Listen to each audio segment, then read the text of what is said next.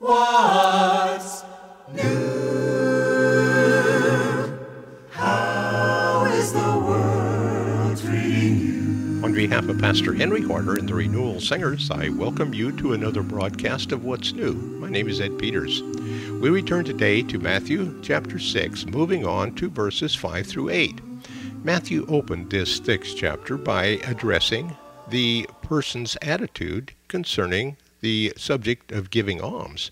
It is to be done in secret, not drawing attention to yourself, as was the custom of the Pharisees in Jesus' day.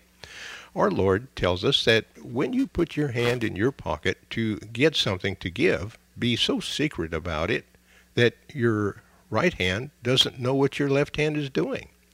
Now, here in verses 5 through 8, he addresses the marks of genuine prayer. Just as in the giving of alms, our prayers are to be in secret and sincere. We are not to be like the hypocrites who go out into the streets wearing prayer shawls, which advertises the fact that they are praying.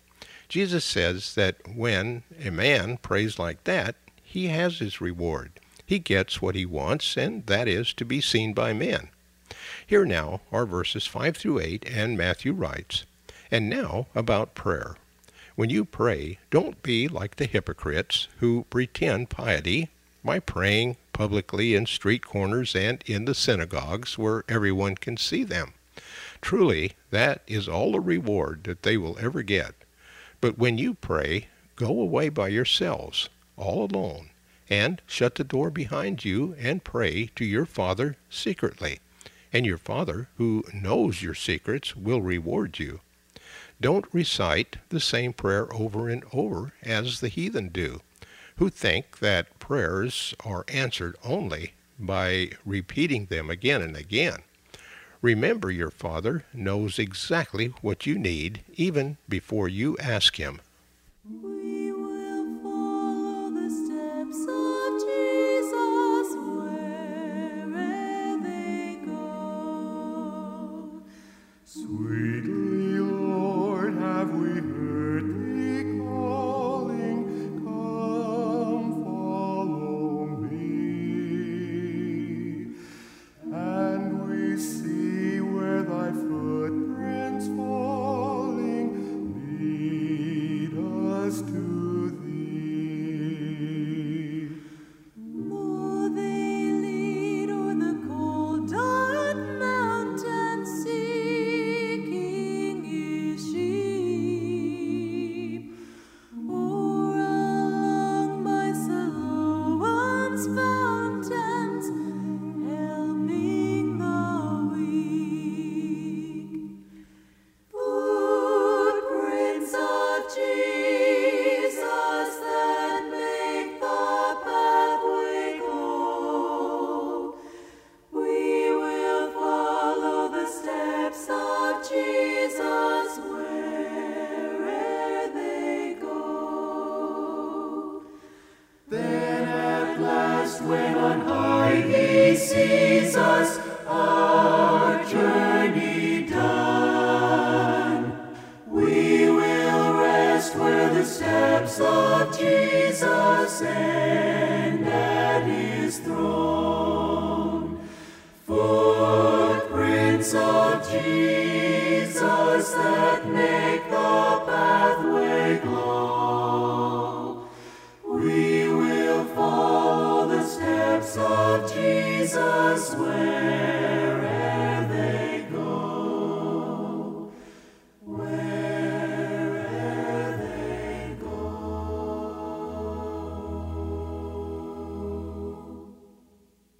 We are told in verse 6 that prayer should be marked by sincerity. Go in and close the door, for your prayer is between you and God. In verse 7, we see that prayer should be marked by simplicity. Don't use vain repetition. Just tell the Lord what you have on your mind. He knows what you need before you ask him, but he wants you to come to him and ask. Now, here with our study is Pastor Henry Harder. God is a person with whom it is possible for man to communicate. God himself created that possibility. We humans can talk to him, and he hears. The Bible writers, both in the Old and in the New Testaments, spoke much about such communication. They emphasized it and encouraged its use.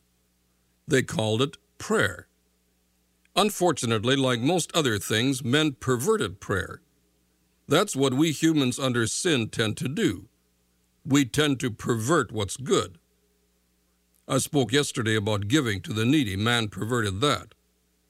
Today and for the next number of programs, I'll focus on prayer. Prayer was an important part of Jewish religious ritual.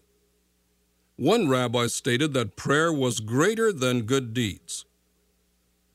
Another said that he had only one regret, that it wasn't possible for him to pray all day and night. Jesus spoke about prayer to his followers. On one occasion, recorded by Matthew in chapter 6, Jesus said, "But when you pray, do not be like the hypocrites, for they love to pray standing in synagogues and on the street corners to be seen by men. I tell you the truth, they have received their reward in full. When you pray, go into your room, close the door, and pray to your Father who is unseen. Then your Father who sees what is done in secret will reward you. And when you pray, do not keep on babbling like the pagans, for they think they will be heard because of their many words. Do not be like them, for your Father knows what you need before you ask." In the following verses, Jesus tells his people how to talk to God. In these verses, he tells us how not to talk to him. The ancient rabbis constantly struggled with the fact that prayer so easily became something that it should not be, and they devised ways to combat bad prayers.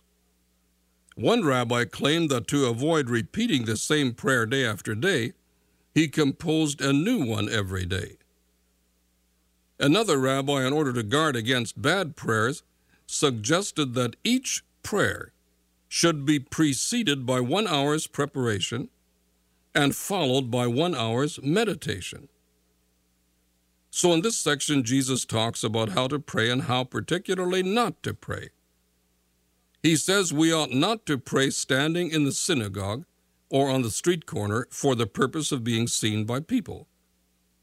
That is, prayer is not for the benefit of other people, not for the popularity of the one who prays.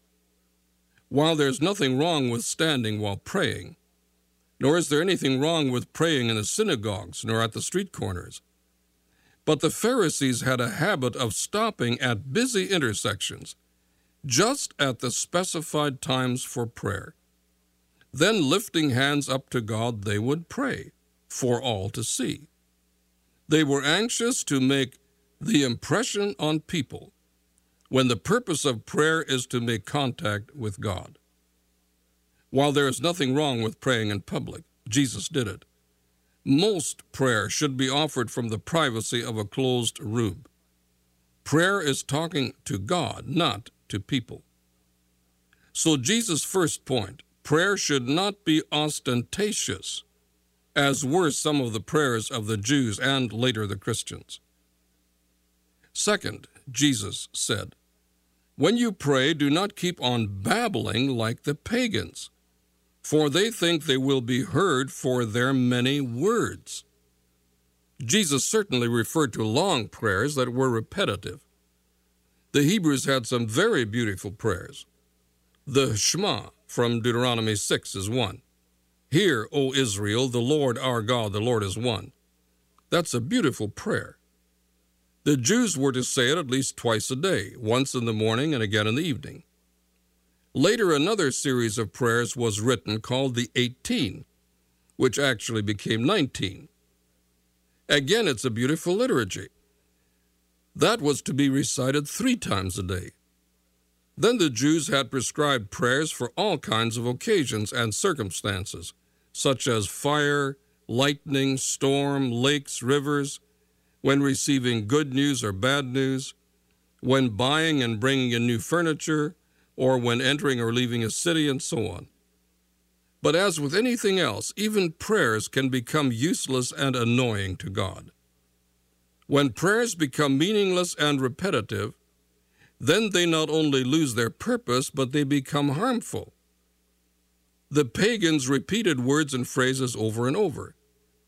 They became incantations that actually became hypnotic, almost intoxicating. That's not prayer that honors God. Perhaps if the ancients had had recording equipment, they might have recorded a prayer on an endless reel and just continued playing the prayer all day long. Fortunately, God can close his ears. So Jesus is not speaking against long prayers. He himself prayed long. Nor is he speaking against much praying. He encouraged that. But he is speaking against ostentatious prayers, against meaningless prayers, against prayers that are only formal and liturgical and nothing more. Babbling can occur in liturgical prayers, extemporaneous prayers, as well as in long or short prayers. Nor is the position in prayer important. Prayer could be offered standing, sitting, walking, or in a prostrate position. Tomorrow I come to Jesus' model prayer, often called the Lord's Prayer. I end today with verse 8. What God looks for in every prayer is trust. That's what Jesus meant by that 8th verse. We speak to him like a child who trusts the Father. Though shadows deepen and my heart bleeds, I will not question the way he leads. This side of heaven, we know him well. I will not question a broken heart. We'll talk it over in the by and by. We'll talk it over, my Lord and I. I'll ask the reason, he'll tell me why. When we talk it over in the by and by, I'll trust his leading, he'll never fail.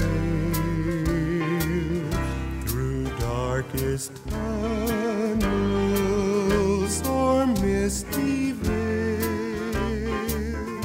Obey his bidding and faithful be. Only one step ahead I see. we'll talk it over in the by and by. We'll talk it over, my Lord and I'll ask the reason, he'll tell me why. When we talk it over in the by and by, in the by and by.